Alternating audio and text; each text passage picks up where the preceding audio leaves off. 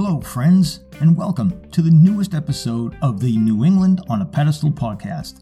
I am your host, Doug Farquharson. As you know, it's been a little while since we last published new content. It's been a busy and hectic last few months around here, and unfortunately, the podcast got shuffled down the list of priorities. I am very happy to say that it's back on top and will hopefully stay there. So, if you have returned after listening to previous episodes, thanks for sticking with us. And if you're a new listener, welcome. Podcast hosting sites usually provide a variety of statistics that help the creator to see who and where their listening audiences are, and to show how many downloads or listened to episodes there have been. They can show which platforms people listen on and what kind of devices those folks use. Most of New England on a Pedestal stats are not that surprising to me. Apple iPhone and Windows computers are the top devices. Spotify is the top platform currently, followed by various web browsers and Apple apps. It's no surprise that most downloads are in the United States and that a large percentage of those are in fact in the New England area. A big surprise to me is that in the number 2 spot for countries where people have listened to us is Germany. And in fact, Frankfurt is the number 1 city overall for downloads. Wow! So, hello to you, my German friends, and thank you for listening. Also, a shout out to my friends down under in Australia. I know at least one of you has spent some time in New England, and I hope that this podcast brings back some fun memories. New Zealand, Mexico, Ireland, Brazil, and France are on that list too.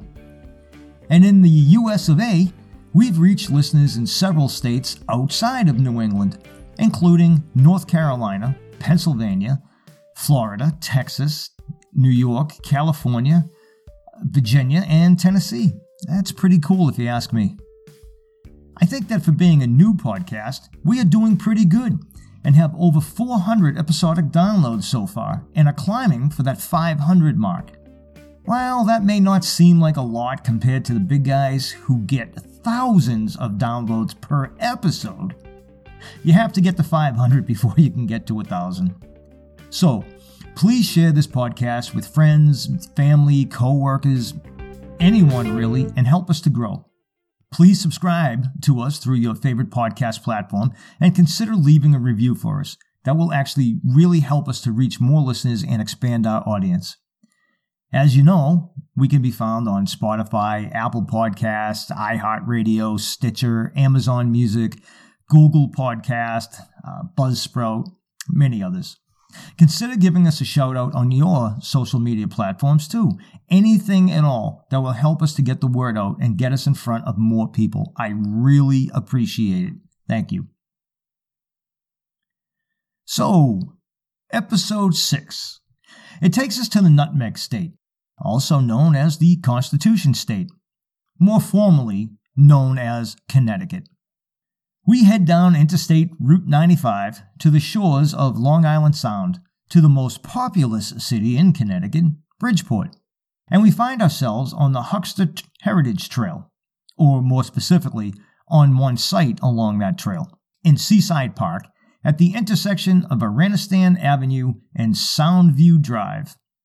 We find ourselves gazing at a stately seated figure, holding a book in his hand and overlooking the ocean waters in front of him. The statue sits atop a large pedestal with inscriptions on its various faces, which include a Latin verse and, of course, the dates of his birth and of his death. This is an appropriate location for the statue commemorating the life of this man, as he donated large portions of the land this park now covers to provide the people with a place to enjoy open space and beautiful ocean views. He was a man of means, a man of charitable works, a politician, an entertainer, a businessman, a figure who was considered larger than life, the type of man that movies are eventually made about. Originally created in 1887 by Thomas Ball, the statue was not displayed here until 2 years after the subject's death in 1891. Ball was born in Charlestown, Massachusetts, and raised in the Boston area, where he worked in various museums. He was a painter, a woodcarver, a singer, a musician, and a sculptor. He is known for several statues of George Washington and has works displayed in the New York City's Central Park and in Boston's public gardens. I think old Tommy Boy might be worthy of his own episode someday. We'll see. So you ask, who does the statue portray? Stick around and find out. Our story begins in nearby Bethel, Connecticut, which sits approximately 1/2 hour north-northwest of Bridgeport by car. Our subject was born here on July 5th, 1810. His father died when he was just 15, and he shouldered the responsibility of providing for his mother and 5 siblings with a variety of jobs. He got his first taste of notoriety as the publisher of a local newspaper in Danbury, Connecticut, when he was arrested 3 times for libel. At 19, he married a local woman, and several years later they moved to New York, where he found his vocation as a showman.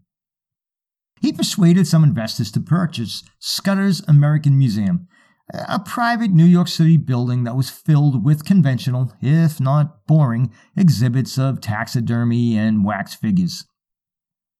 He transformed it into a display of the odd and the unusual from around the world. He is quoted as saying, "This is a trading world, and men, women, and children who cannot live on gravity alone need something to satisfy their gayer, lighter moods and ours. And he who ministers to this want is in a business established by the author of our nature." Well, he set about providing for this want throughout the rest of his life. He searched the world over for the bizarre, the strange, and the curious, be it living or dead, animal or human, real or fake. He was a master of publicity and the outrageous. If he were alive today, he'd probably be a top internet and social media influencer, and we'd be watching him on reality TV and infomercials galore. He is also credited with saying, "There's a sucker born every minute." However, after doing several internet searches, I cannot find any actual evidence at all of him saying or writing this sentence. We are, of course, talking about none other than Phineas Taylor Barnum, better known as P.T. Barnum. To his critics, he was nothing more than a shyster, lining his own pockets at the expense of others. However, he was also quite the philanthropist. For instance, he was instrumental in founding the Bridgeport Hospital in 1878 and served as its first president. In some ways, he was ahead of his time. He paid a Swedish opera star, Jenny Lind, an extravagant sum of money nightly as he brought her around the country on a tour. He lectured against slavery and trumpeted basic human rights, which would seem to be the opposite of how he treated some of the people in his various attractions and traveling shows. However, one could also argue that he gave them a steady income, work, a place to live, where otherwise they may well have been cast aside by society. As with anything, I suppose it depends on the lens one views history with, and on which side of the show one is on. P.T. owned and ran a variety of businesses in his youth, including a general store, a book auctioning trade, real estate speculation, and a lottery. In 1829, he started the Herald of Freedom, a newspaper in Danbury, Connecticut. He editorialized against the elders of several local churches, which led to those arrests for libel that I mentioned above, and spent a couple of months behind bars as a result. After selling off his store and his paper, he began his career as a showman by parading around an elderly woman purported to have been the nurse of George Washington, who was claimed to be over 160 years old. Upon her death, he even charged people an admission to see her autopsy, where it was proved she was no more than 80 years old and had all been a hoax. His first variety troupe was called Barnum's Grand Scientific and Musical Theater, and he had some success with it. However, his finances were hit hard by the Panic of 1837. It was in 1841 when he persuaded investors to purchase the museum I mentioned before and began to transform it. He brought in many new exhibits, increased its visibility, improved the building, and made it bigger. He added a lighthouse lens on the roof to attract attention at night. He painted large animal murals in between the upper-story windows and placed flags along the roofline to attract the eyes of passersby during the daytime.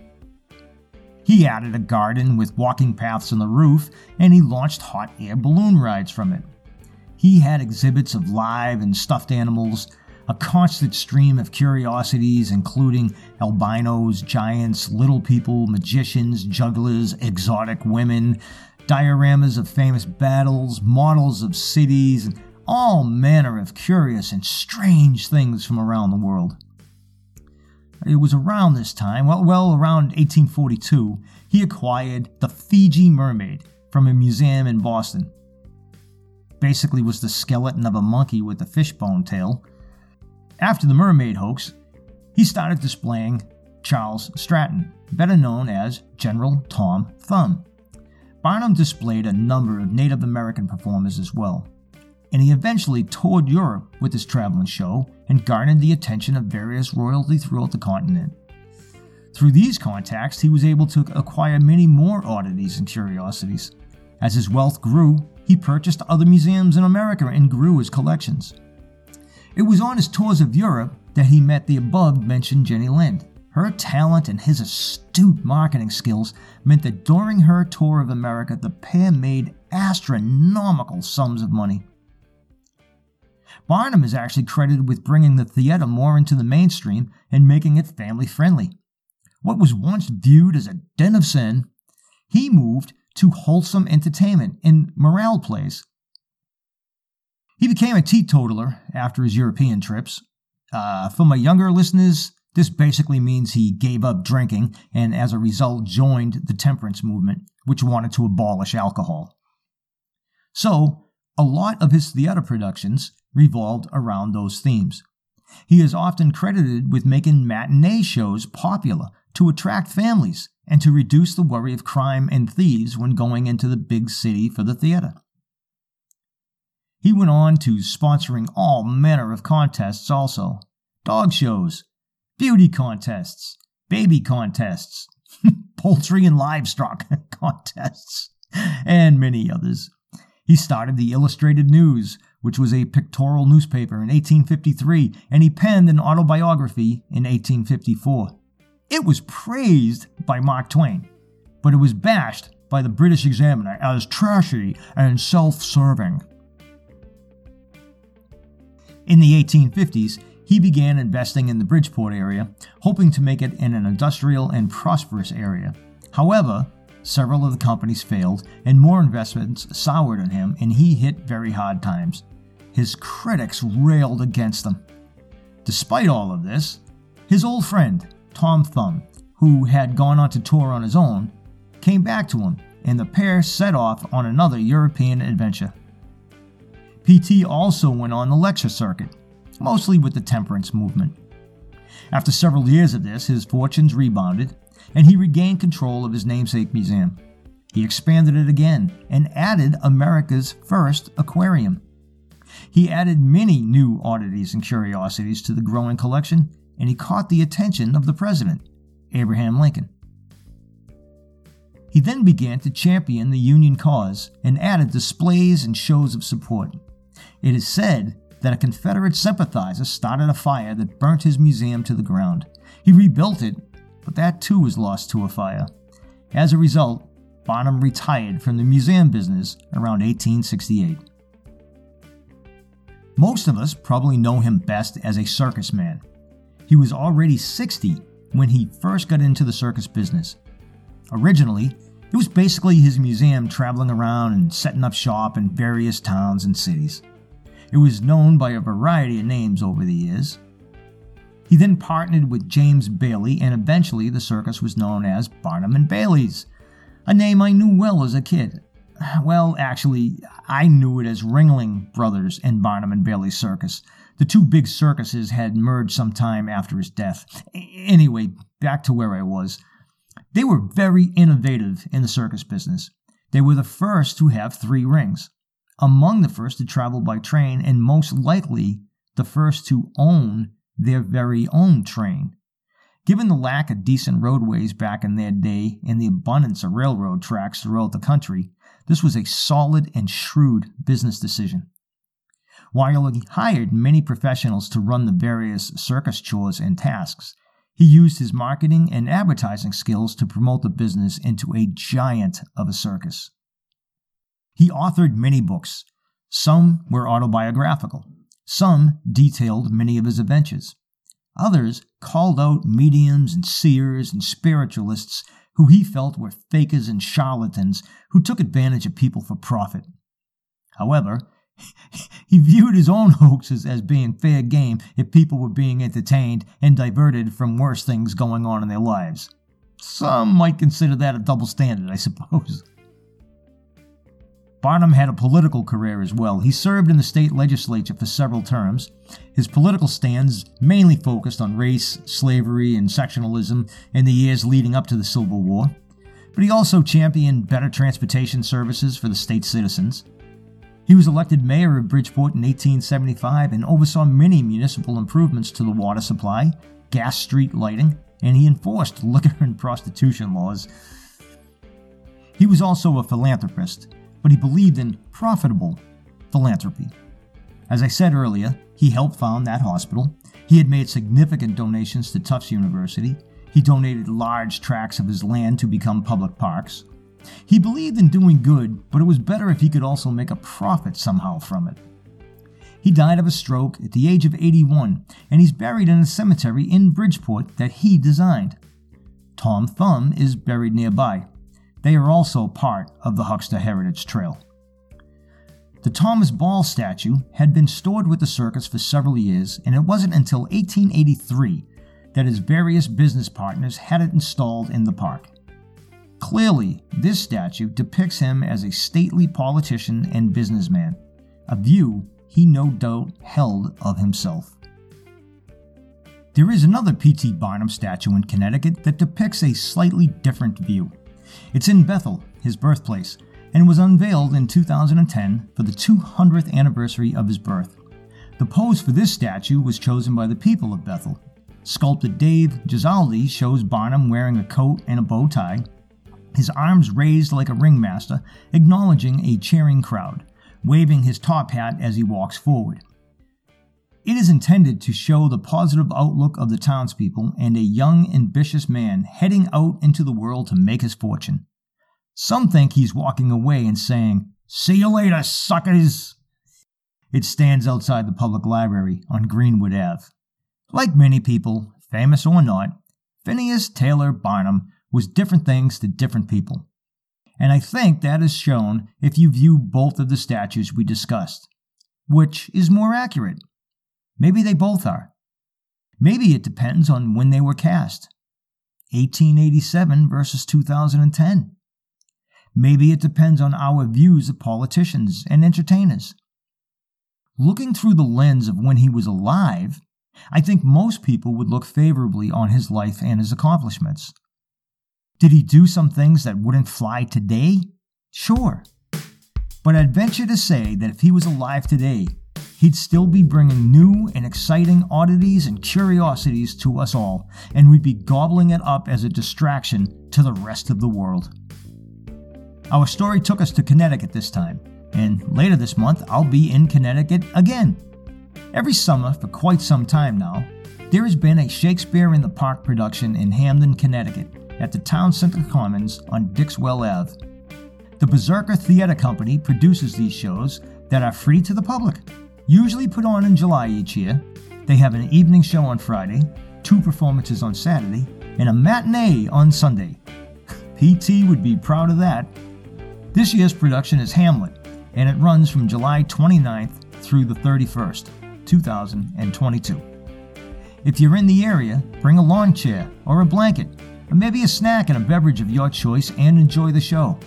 I'll be there for a performance or two, so if you see me, say hello. The concept behind our podcast is simple. Travel around our 6-state area, find some interesting statues, and we'll discuss them. We are always looking for more fun and unique subject matter, so shoot us an email at newenglandonapedestal@farkey.com and tell us about a favorite or odd statue, monument, or memorial that you know about. If you have additional information, or maybe a correction, about something that we've already shared, please send it our way and we'll likely add it to a later episode. Let us know what you think so far. We can be reached via email at newenglandonapedestal@farkey.com. That's New England on a pedestal, all one word, at F like Frank, ARQIE.com.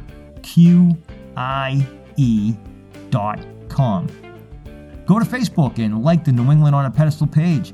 Follow us on Instagram. Leave us a comment or review on social media or on your favorite podcast player.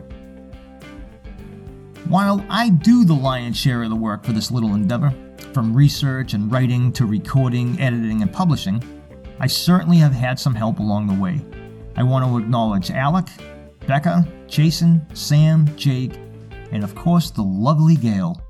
Thank you all for your help and encouragement. As Phineas said, the show must go on. So, join us in episode 7 as we venture to another New England state and dig into more local history. Until next time, be safe, be well, and keep discovering.